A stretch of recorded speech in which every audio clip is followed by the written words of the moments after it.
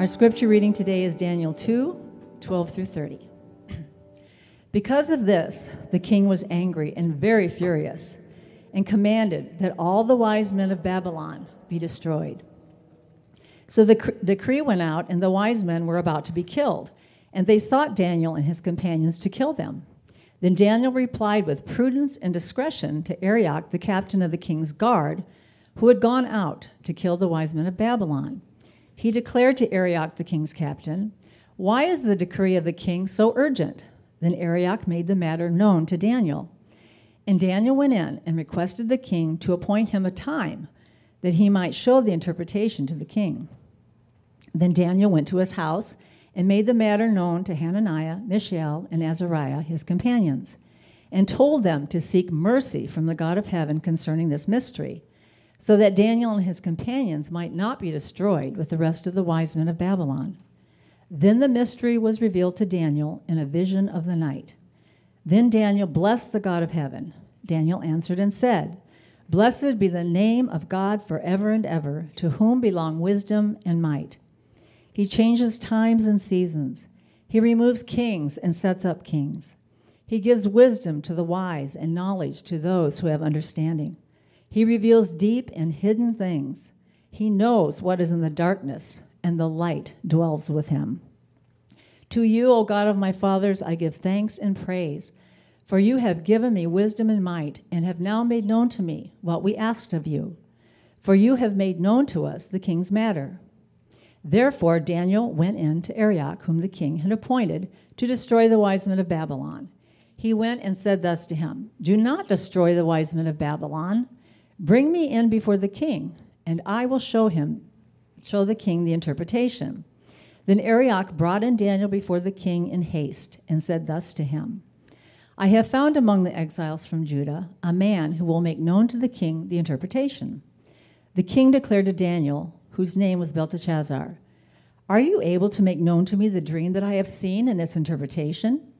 Daniel answered the king and said, "No wise men, enchanters, magicians, or astrologers can show to the king the mystery that the king has asked. But there is a God in heaven who reveals mysteries, and he has made known to King Nebuchadnezzar what will be in the latter days. Your dream and the visions of your head as you lay in bed are these. To you, O king, as you lay in bed, came thoughts of what would be after this, and he who reveals mysteries made known to you what is to be. But as for me, this mystery has been revealed to me, not because of any wisdom that I have more than all the living, but in order that the interpretation may be made known to the king, and that you may know the thoughts of your mind." Let's pray. Father God, we thank you for these inspired words. We thank you for the example of Daniel, who was a man who loved you and who asked for your wisdom and strength, Lord. God, I just pray that the Holy Spirit would move through Grant and speak to us today, and in your precious name, amen. Amen. Well, grab a Bible, and if you don't already have it open to Daniel 2, please do. Thank you, Paula, for that reading. I was teasing Paula that next time we'll try to find a long passage for her to read. But, I think about, well, maybe we should have excerpts, and sometimes we do. But, man, there's just nothing that tells you what we're about around here more than just we're going to read the Scripture. The public reading of the Scripture is just a powerful, wonderful thing. And so thank you, Paula, for leading us in that. That's so important. Let's talk about wisdom today. A love of wisdom is something that most ancient cultures have in common. This idea of wisdom was even one of, they would have said, the foundational building blocks of the universe. The Hebrew word for wisdom, today when we see the word wisdom, it's in Aramaic. We're into the Aramaic part of the book of Daniel, that big center. But the word is very similar, and it's chokmah. Chokmah, yeah, that's right. And it's great. I always say my Greek is terrible and my Hebrew is worse. But it's something like that, chokmah. And it is this wonderful word. We have maybe definitions of wisdom. We're always trying to figure out how wisdom and knowledge go together. We're always trying to figure out. But the word hokmah, while wisdom or wise is a great translation of it, it had a much fuller meaning. Maybe the best way to define it, and you can see why this would kind of be awkward if this is the word that got used in English, is skill. It's like getting better at something. If you're growing in wisdom, you're growing in ability, not just decision making. So, you can be a wise carpenter. You can be good at that. Or if you are just a wise person, you are good at living. So if you are going to, and we've talked about this before, but I bet you know people that you go, that guy just knows how to live. Not just like he has a, Ferrari and a Honda NC750X. That's the motorcycle I have. It's not just that he's like living the good life like that. No, it's that you go, man, he seems to like avoid big pitfalls. He seems to like have some skill when his family has trouble. He seems to have wise words. Seems to be a guy you can count on. You look at you might know a woman and go, man, the world around her can really be falling apart, and she's just steady. She seems to be able to navigate it. That would be wisdom, skill in living. And this is still an important thing, and it was something that definitely was important in Babylon. And skill and knowledge certainly have a relationship with each other, but we need to talk about that as we go to this morning, because here's the thing. The Babylonians had all of the knowledge and all of the knowledge available to them. And they were scientists, probably not by our definition, but certainly by any culture before them. They were, we've talked about them. They were searchers of the stars, and they were both astronomers and astrologers. And they used advanced math, and they were engineers. And it was really just a wonderfully complex civilization. And not only that, they wrote poetry and origin stories and all of these things that Daniel has just been trained in for 3 years. And so they have all of the knowledge, but there is a kind of wisdom that is still missing. And in this, we can still fall victim to the same thing. That we can be experts. You can your portfolio is like going gangbusters. You figured out the stock market. It's all yours. You write poetry that makes people cry. You say, is that a guitar? You go, all of it. You can do all of it. Yes, I'm excellent at my job and people bow to me and all of that. But there still is a kind of wisdom that is not available just by an accumulation of earthly knowledge. And last week we talked about how while this book is about Daniel and his friends, the guy that does most of the changing is Nebuchadnezzar. And we are continuing to see it. This is like you ever see a video where somebody falls down and they do it in slow motion? And it's like, that's what we're seeing with Nebuchadnezzar's whole life. Like passage by passage, we're seeing it kind of unravel for Nebuchadnezzar. And this is a continuation of that story. So there are plenty of people who have plenty of knowledge without a lot of skill. There might be a chemist who can tell you everything on a molecular level about cinnamon and sugar, and an agriculturalist who can tell you the perfect way to grow wheat and apple orchards. There might be a dairyman who can tell you all about how to run a successful dairy. But if you want a pie, it's probably your grandma,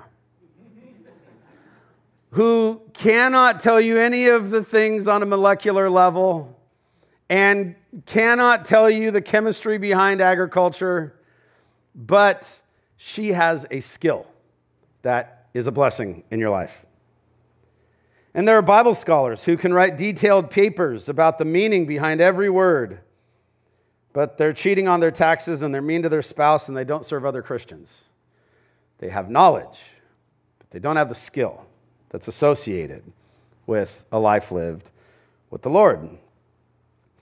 But then again, sometimes there is a lack of wisdom, a lack of skill, precisely because there's a lack of knowledge. We've all had the thought, man, if I knew now, if I knew then what I know now, I would have made different kinds of decisions. And in this section in Daniel, we are being confronted with these kind of major differences between Babylonian ideas about wisdom and Hebrew ideas about wisdom. And I would say those would continue. You know, it's no accident that when John writes his apocalypse in the book of Revelation, he puts the big bad guy as Babylon. Because Babylon, in all of the scriptures, kind of stands as an example of the world doing worldly stuff at peak performance. All of the downfalls that come with just a life, a culture that is opposed to God and thinks it's thriving, but really is in absolute peril. Babylon is the example from cover to cover. Babylonian wisdom was not nothing. Like, we can make the mistake of going, these backwards people, you know, in the ancient times. No, that's not them. They cared about wisdom. But by wisdom, they meant the accumulation of skills that can be accumulated with your five senses. They would, I don't think it's a one-for-one corollary, but something like being excellent scholars. That if we can know enough stuff, then we will have the skill to be successful in life. And let me tell you, there's actually part of me that wants to warn against that. You know, in the book of Ecclesiastes, the author of Ecclesiastes goes, hey, don't be too wise, which is a strange thing to say, right? But one of the most dangerous things you can ever be in your life is competent. Because when you first start growing in wisdom, when you first start in a career, or you first start in a family, you know, you get married and then you have that first little bump in the road in marriage and you go, oh no, it's all, you know, it's all over, and you have no excuse or no options except to rely on the Lord. And you pray hard and you go seek good counsel and you do your best to just like, I know I can't do this. I need to rely on the Lord for everything. I know you guys aren't pastors, and so telling stories about being a pastor is only so effective. But over and over, every time I get a chance to talk to a young pastor, I go, look, competency will kill you. As soon as you feel like you can get to the pulpit and preach in and of yourself, you're dead in the water. Go find another job. When you begin, you stand here and you go, I am desperate. I wrote these notes. I'm an idiot. I don't even know what any of this says. I don't know what this means. God, help me. And that is a wonderful prayer. And if you ever stand in a place like this, or really any place of leadership, competent, you got to worry, because there's a desperation that leads you to real wisdom. So anyway, the Babylonian idea of wisdom was the accumulation of knowledge. We might look at it like scientific study or scholarship or something like that. And also societal training, like training in culture. This is why Daniel has just spent his last 3 years training in literature and language and the customs of the Chaldeans. We might think of it like a college campus. You might walk into a college campus and there's basically two kinds of people on that college campus. The STEM folks, right? And you need the STEM folks because we want new technology and we want to live longer. We want healthy bodies and, you know, cars that work and bridges that don't fall down and that kind of stuff. Or on the other side, the humanities part of the campus is there. And we have the humanities because along with bridges that work, we need stories to tell and beauty and paintings and poetry and music and all like that. We not only want to live, but we want to enjoy living. And if you look at those kind of things, you might sit there and go, okay, the academic pursuit of scientific knowledge and the academic pursuit of culture. If I were to master these, I would be wise. And the truth is, you'd still be missing a hugely important piece. You still will run out. All of that is what Ecclesiastes calls havel. It's something that you can touch it, you can have it, but it disappears on you. Rather, the Hebrew idea of wisdom was something more along the lines of not just the accumulation of knowledge of everything, what the ancients called under the sun, of earthly wisdom, stuff you can process with your five senses, but rather, how do we have the wisdom that is beyond the sun? How do we have unsearchable wisdom of mysteries. You hear Daniel say things like mysteries. This was not an uncommon thing to say in Hebrew literature. We'll talk about this more when I talk about it in 10 minutes. Pretend I didn't say it now, but you'll hear Daniel say over and over as he talks to Nebuchadnezzar that there is a God in heaven. Not just gods under the heavens, not just the gods of the sun and the rain and the crops, but rather a God that is above all of that, who rules all of that. Hebrew wisdom then wants to know more than what is going on under the sun. It is concerned with what is going on beyond the sun. Yahweh several times is the God of heaven in Daniel's words. The heavens, we might call it nature. We might call the heavens natural law or even the laws of physics. This is what guided what set the boundaries for earthly wisdom, what still sets the boundaries for earthly wisdom. But Daniel wants us to think about Yahweh, the Lord of all of that wisdom, the master of the created order, the God of the heavens. And this is a common biblical idea. The psalmist in the Psalms of Ascent says, I lift my eyes up to the hills. Where does my help come from? My help comes from the maker of heaven and earth. So you can know all you need to know about the hills. You can be an expert in everything under the sun. But there's going to come a day, and probably you've had days like this, where all of the accumulation of human knowledge does not satisfy. And we need wisdom from beyond, from the maker of heaven and earth. The psalmist also says, the earth is the Lord's. That's ownership. The earth is the Lord's and everything in it. So there are some things to think about in this passage, and I would just challenge you. I'm not going to talk about anything else today. We're going to talk about wisdom the whole time.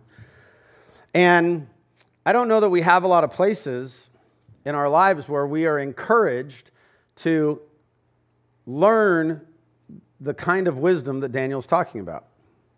Even if you are looking for wisdom in a spiritual sense, like, hey, I need wisdom to make a good decision about a job or something. Probably the advice you're going to get is still going to be make a list. Put pros and cons. That's fine. It's good. Earthly wisdom is not bad. God established the laws of the universe. We can play by the laws of the universe. But there's going to be a time where there's not enough. And I don't want to spoil the end, but there is a wisdom that can only be found in a relationship with the God of the universe. There is no amount of knowledge that gets you this kind of wisdom. I love studying. I think knowledge is a great thing. But it has limits that only the God of the universe can overcome. So, first question I have, and I would run the slides, but I've lost my phone, Caleb, so if you can try. I just lost it. If it rings while we're doing this, then we'll find it together, I guess. I don't know. It's around here somewhere. Why did Nebuchadnezzar decide to kill all the wise men? Why? Why did Nebuchadnezzar? That's how we start, right? I love that we kind of dropped Paula into the middle of the story. The first thing Paula read is, because of this, the king was very angry and very furious and commanded that all wise men of Babylon be destroyed. And you go, maybe I should have come to church last week. What's going on right now? What happened? Because of what? Well, you remember that Nebuchadnezzar had said, I had a dream and it freaked me out. And this is what I pay you guys for. You're the wise men. You say you can talk to the gods. You're studying the stars or whatever. Tell me what my dream's about. And they go, sure, tell us the dream. And he goes, I'm not telling you the dream. If you can do what you say you can do, then you can tell me what the dream was, and then you can tell me what it means. And they go, Nebuchadnezzar, there's nobody on earth who can do that. And that's where we get the joke. Right. There's nobody on earth that can do that. Daniel is going to reiterate that here at the end of our story. So because of that, Nebuchadnezzar is furious and decides to kill all the wise men. So the decree went out And the wise men were about to be killed, and they sought Daniel and his companions, because remember, this had to be a rough time. We'll talk about the timing of this later, but I imagine it's something like, and this year's graduating class, Daniel, Shadrach, Meshach, and Abednego are newly minted wise men, Chaldeans, wise men of Babylon. Yay, everybody clap for them. Next announcement, there's been a decree that all the wise men should be killed. And you think Daniel going, is that right? Okay. This job stinks. So why did Nebuchadnezzar decide to kill everybody? Well, first of all, of course, because he's angry and cruel. There's a portion of that. He's the leader of the world, and there's no land he can, get to that he doesn't command. So certainly he is not a model of our behavior. He's a mean person. He's a cruel person. He's a totalitarian, overlord, and he's made some threats, and he is going to make good on those threats. But there's something else we should think about. Another way you could think about this is that he decides to kill all of the wise men because they have proven once and for all that all of the wisdom in this world is just not enough. Because they are all on the payroll and cannot do what he is asking them to do.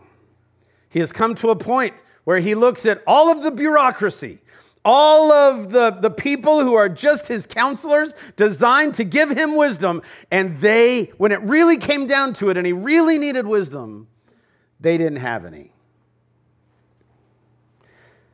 So he seeks to get rid of his wise men because that whole system doesn't work. We talked about that a lot last week. That it is a very good thing. Like Nebuchadnezzar is a violent overlord. You're not. That's good.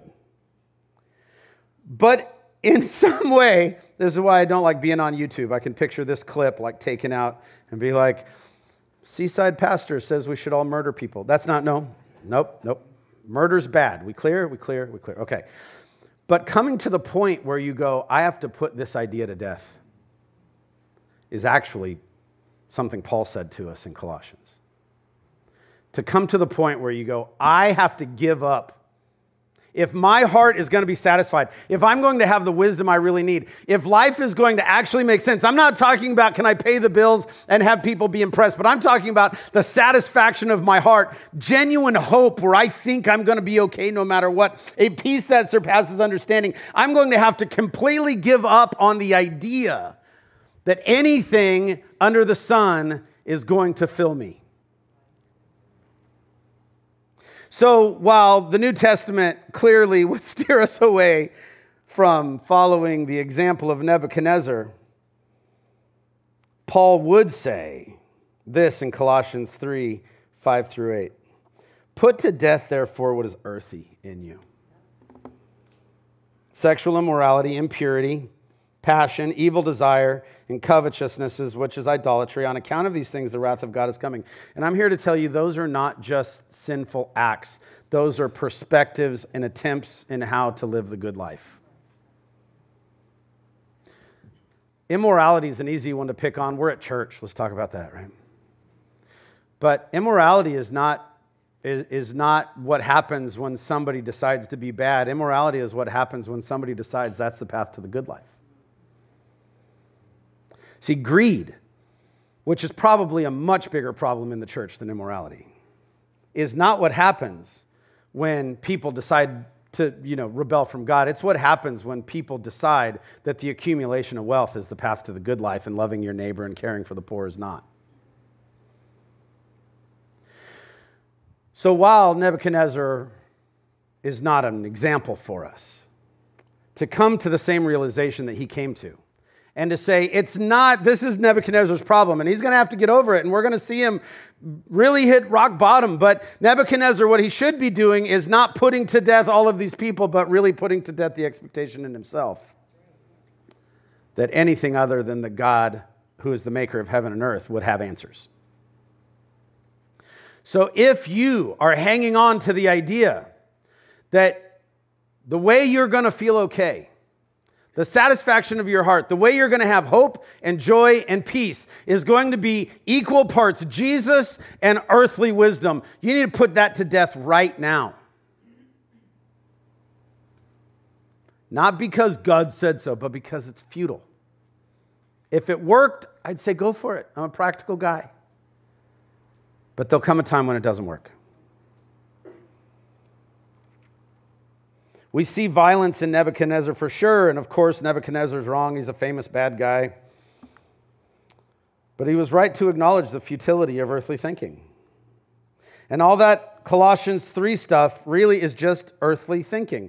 I'm of the opinion, and maybe this isn't universal, but I think it's 90% true. Nobody's trying to wreck their life. We're all doing the best we can. We're all trying to do what we think is right for us in the moment. And the reason people live lives apart from God is because they think that's right for them. And you got to decide. Is the accumulation, is mastering everything in the STEM program and the humanities program, is that the path to peace and joy?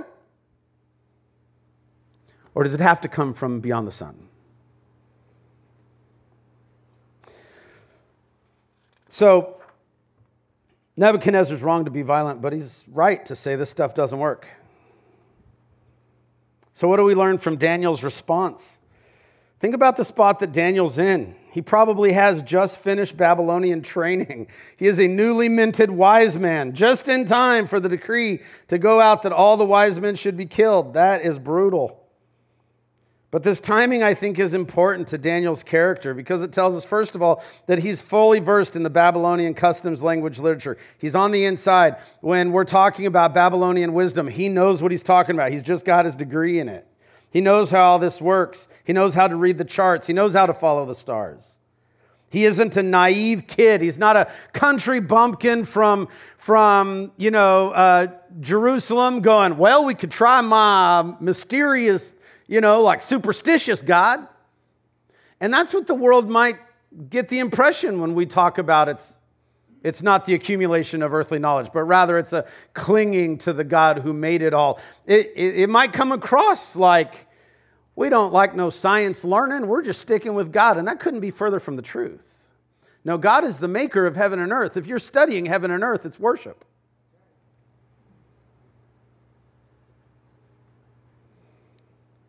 And Daniel sees all of it. He is a learned man. But he knows something else too. He's finished his training in Babylonian culture. So he isn't guilty, but he's just finished it. So he also isn't guilty of relying on these false gods and bad ideas. So in verse 14 and following, we get this, this is a little bit of a path to follow. What can we learn from Daniel's response? I don't want to get to, this is historic narrative, so we don't go, this is all the time, this is always how it works, but it is a story we can learn from. And you see how Daniel responds, and in verse 14 it said, then Daniel replied with anger and violence. Is that what your Bible says? With prudence and discretion. Hey, do you know what people who are seeking godly wisdom are like? Prudence and discretion. Those are words that there's a family of words that they can be translated to, can be like counsel. He responded with counsel and humility. We are taught to fight fire with fire.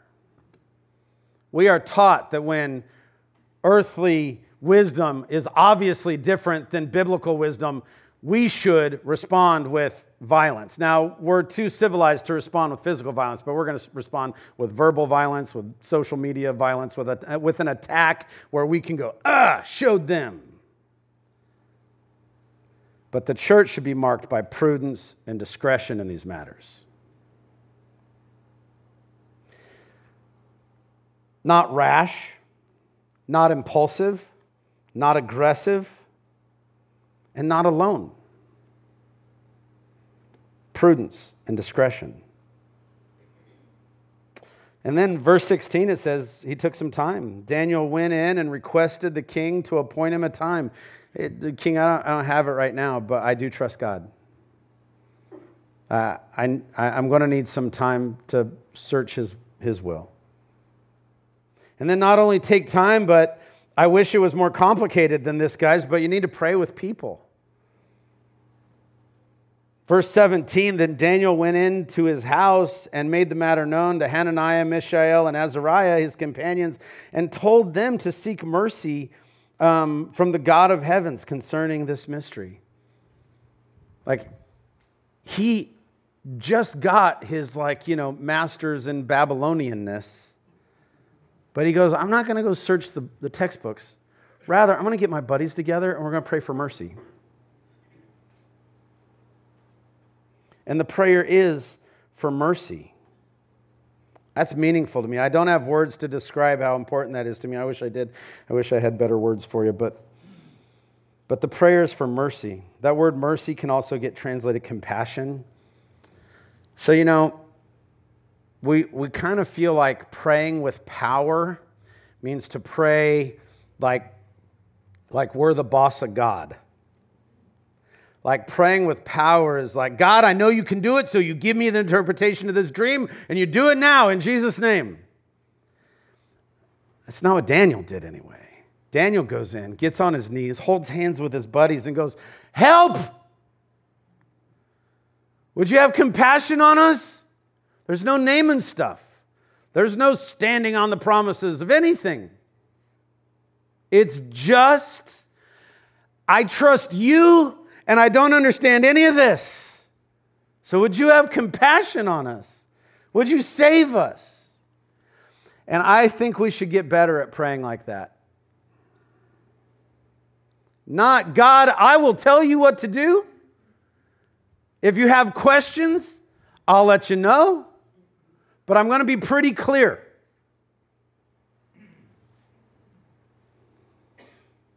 Rather, Daniel goes in, grabs some buddies, huddles up, says, God, mercy. Mercy. It's undeserved. I don't deserve it, God. We're going to die, and I don't want to. Can I just put that with you? I'm all for praying specifically, but I'm for praying specifically because I have kids and God's a father and I want my kids to tell me exactly what's on their heart. I don't think it's bad for us to go, God, the bill is $212 exactly and I don't know how to do it. Would you please? $212, God. That's it. I think that He's our Heavenly Father. He wants to hear exactly what's on our heart. But that's very different than going, I declare this, I claim it, make it happen. Mercy, compassion. And let me tell you, God delights in showing compassion to those He loves. God delights in giving mercy to us. For God so loved the world, He died for us. So, what does Daniel know about wisdom? I love this, that it says, the wisdom of the wise. That sounds like a comic book name or something, right? The wisdom of the wise. Who else has the wisdom? It's the wise people. But let me tell you, there is the wisdom of the wise that not everybody has. And we're going to have to get to the bottom of it here in the next 10 minutes, and I'll let you go. Daniel answered and said this beautiful song. Daniel writes a song. Isn't that great? God answers his prayer. God gives him this interpretation. God could have solved this a million ways. Here's how He decides to do it. He gives Daniel the interpretation of the dream, tells Daniel what the dream was. And so the first thing Daniel does is not run to Nebuchadnezzar and go, gotcha, but rather he writes a worship song. Writes a poem about how great God is. Remembering to say thank you is not a bad idea. Then Daniel answered and said, blessed be the name of God forever and ever, to whom belongs wisdom and insight. Wisdom and might. Changes times and seasons, removes kings and sets up kings, gives wisdom to the wise and knowledge to those who have understanding. He reveals deep and hidden things. He knows what is in the darkness. You see all these New Testament themes. He is the light, and the light dwells in Him. To you, O God of my fathers, I give you thanks and praise, for you have given me wisdom and might. So who has it? God has it. And He gave it to Daniel. And have now made known to me what we asked of you, or you have made known to us the king's matter. So here's what Daniel knows about wisdom. And I think this is important. You remember in James that James tells us, if any of you lacks wisdom, you should ask. Daniel would say amen to that wisdom is available. Wisdom is available. Remember what the wise men thought they knew? The wise men looked at Nebuchadnezzar and was like, I'm telling you this knowledge isn't available. Nobody knows this. Mysteries of the human heart, meaning of life, hope eternal. Nobody knows that, man. We're all just going to die and figure it out later. Nobody has the answers to that. That's the matter of the gods, and they're not talking. But Daniel says, no, that's not true. Wisdom is available. But only some of that truth, only some of that wisdom is available through our five senses. Wisdom is available. Okay, if I've been boring and you're like playing Subway Surfer or something, just right now, just this next 30 seconds, pay attention. Wisdom is external to you. Truth is external to you. Truth is available, but it doesn't reside in you. You pursue it. Now, you can know true things, but when we talk about being people of truth, we're not talking about people who have arrived with enough knowledge to have all the answers. Rather, we say we are people who know that God has truth. We pursue Him. That's what it means to be people of truth. So we never get arrogant and say, I'm a Christian, so I have the truth. No. No, rather, I'm a Christian, so I humbly submit to the one who is truth. And that is a huge difference. We could stop all internet fighting right now, just with that. We'll talk about how wisdom and humility work together in a minute, but let's start with this. Wisdom, truth, does not live in us. It is something we pursue. It is something we seek. It is something we keep on seeking. Because continual seeking wisdom is how we find it. But I've said this before, I'll say it 1,000 more times. When we are pursuing truth, we are not pursuing ideas, we're pursuing Christ. He is the truth.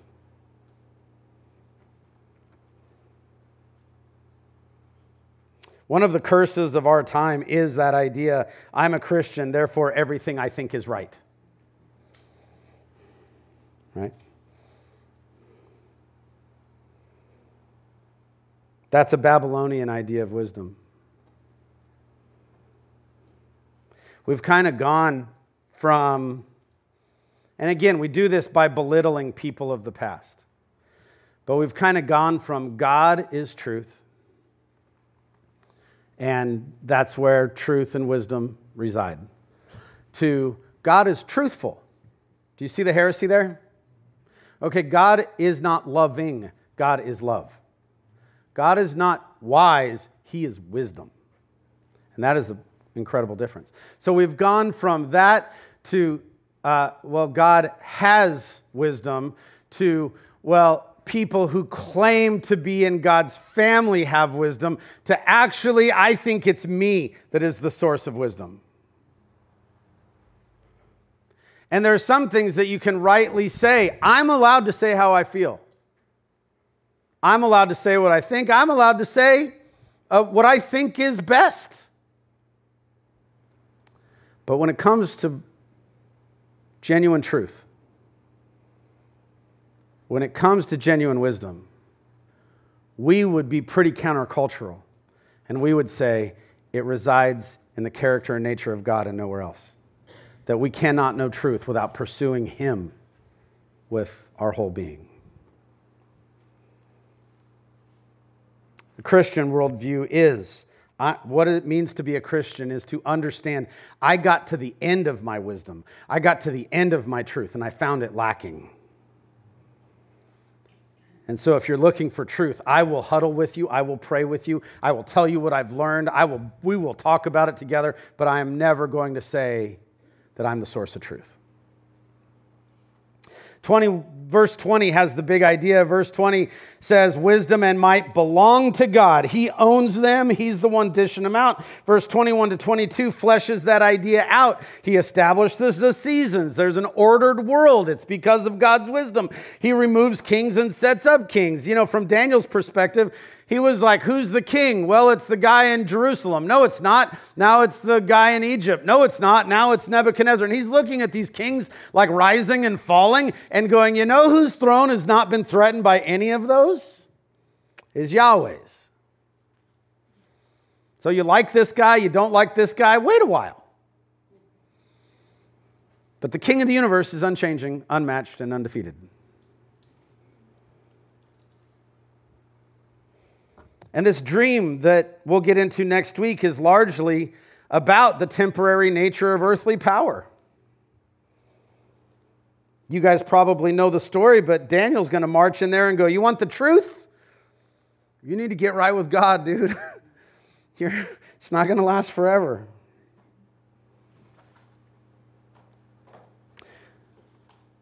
He gives wisdom to the wise, Daniel says. And that sounds odd. But here's the big idea and the thing I'd like you to take away. The wisest thing you can do is not to accumulate all the knowledge under the earth and go, I did it. The wisest thing you can ever do is become the kind of person that is continually so in relationship with God that you know where to go for wisdom, and it's not you, but it's God. Like giving wisdom to the wise does not mean the people with the cool hats and the fancy things and whatever. Rather, the wisdom of the wise is the wisest people on earth know that it doesn't reside in them, but it resides in God, and they're continually in relationship with Him.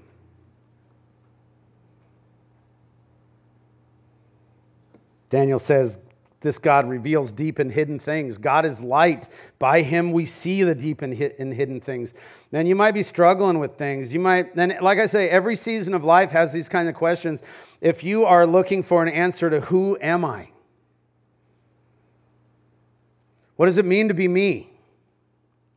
Man, the wisest people on earth are the ones that take that question to the foot of the cross, to the throne of God, and say, God, I'm going to let you tell me who I am. I'm not going to decide it by myself. I'm going to let you tell me who I am. What's the future? What should I do? The wisest people in the world are not the ones that just lay out a 5-year plan and go, that's what I'm going to do. I figured out I'm going to do it. But rather are those who learn how to every step walk in tune with the Holy Spirit. What do I do with my past? Man, there's some hurtful things back there. Well, the wisest people on the earth are not just the people who have figured out how to turn the page. The wisest people on the earth have figured out how to constantly be in relationship with God regarding those things. To find answers at the foot of the cross, to find answers in the empty tomb, to find answers at the throne of God.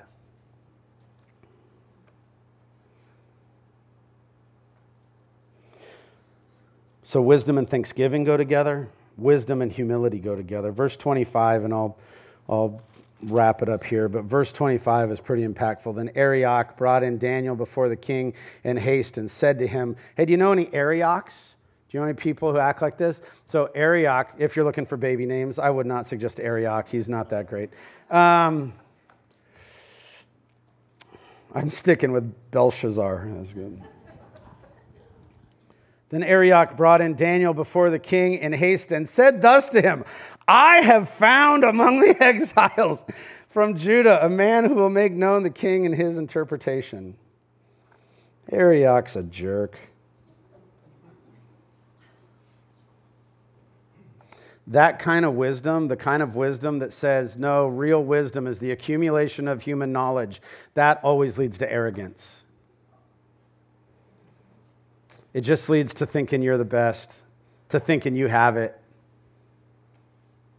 And if you're looking for a sign of immaturity in a Christian life, there it is. I can't tell you how many, I always say this, I've told this story before, but the guy that I worked for years, his Dr. David Hong, and I'd be in things and people would be, hi, I'm Reverend Doctor this and Reverend Doctor that, and Dave would go, hi, I'm Dave.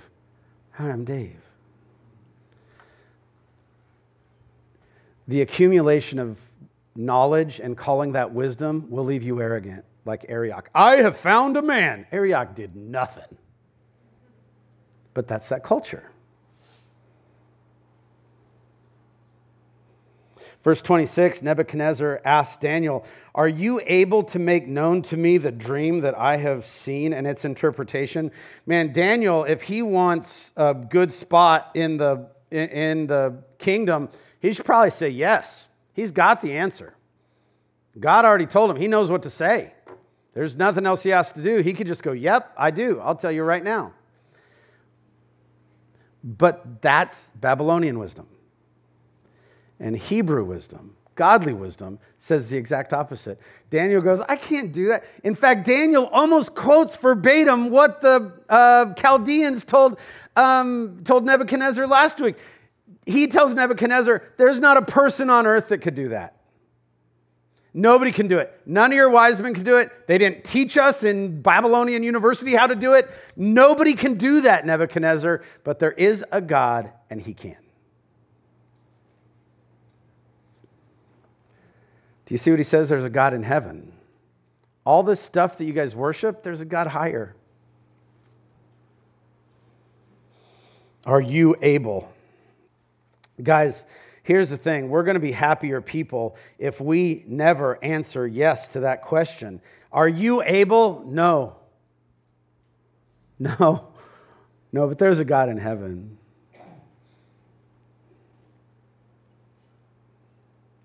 So Daniel knows it. Just like earthly wisdom breeds arrogance, man, godly wisdom breeds humility. And I'll tell you what, arrogance is a white-knuckle, Pepto-Bismol drinking, stressed out climb and fall. And godly wisdom is a life of wonder. There's a God in heaven. He has not let me down. Constantly. It's been one thing after another that I thought I was doomed. I can't do it. I feel like an idiot every Sunday God uses me. That is crazy. But I'm starting to expect it. And it's wonderful. We have been taught to tighten our grip, and it's about you and you making it happen. And there is nothing wrong with a good education and learning some skills and learning how to change a tire. Do all that stuff. But you always have to answer the question, there's nothing in me, but there is a God in heaven who comes through for me over and over and over again. This passage is not about Daniel's ability to read dreams. Guys, Daniel can't read dreams. That's not a skill he has. But there is a God in heaven. That's the way spiritual gifts work. That's why I always kind of even go, what spiritual gifts do you have? Oh, whatever God gives me at the moment, he gives it to me.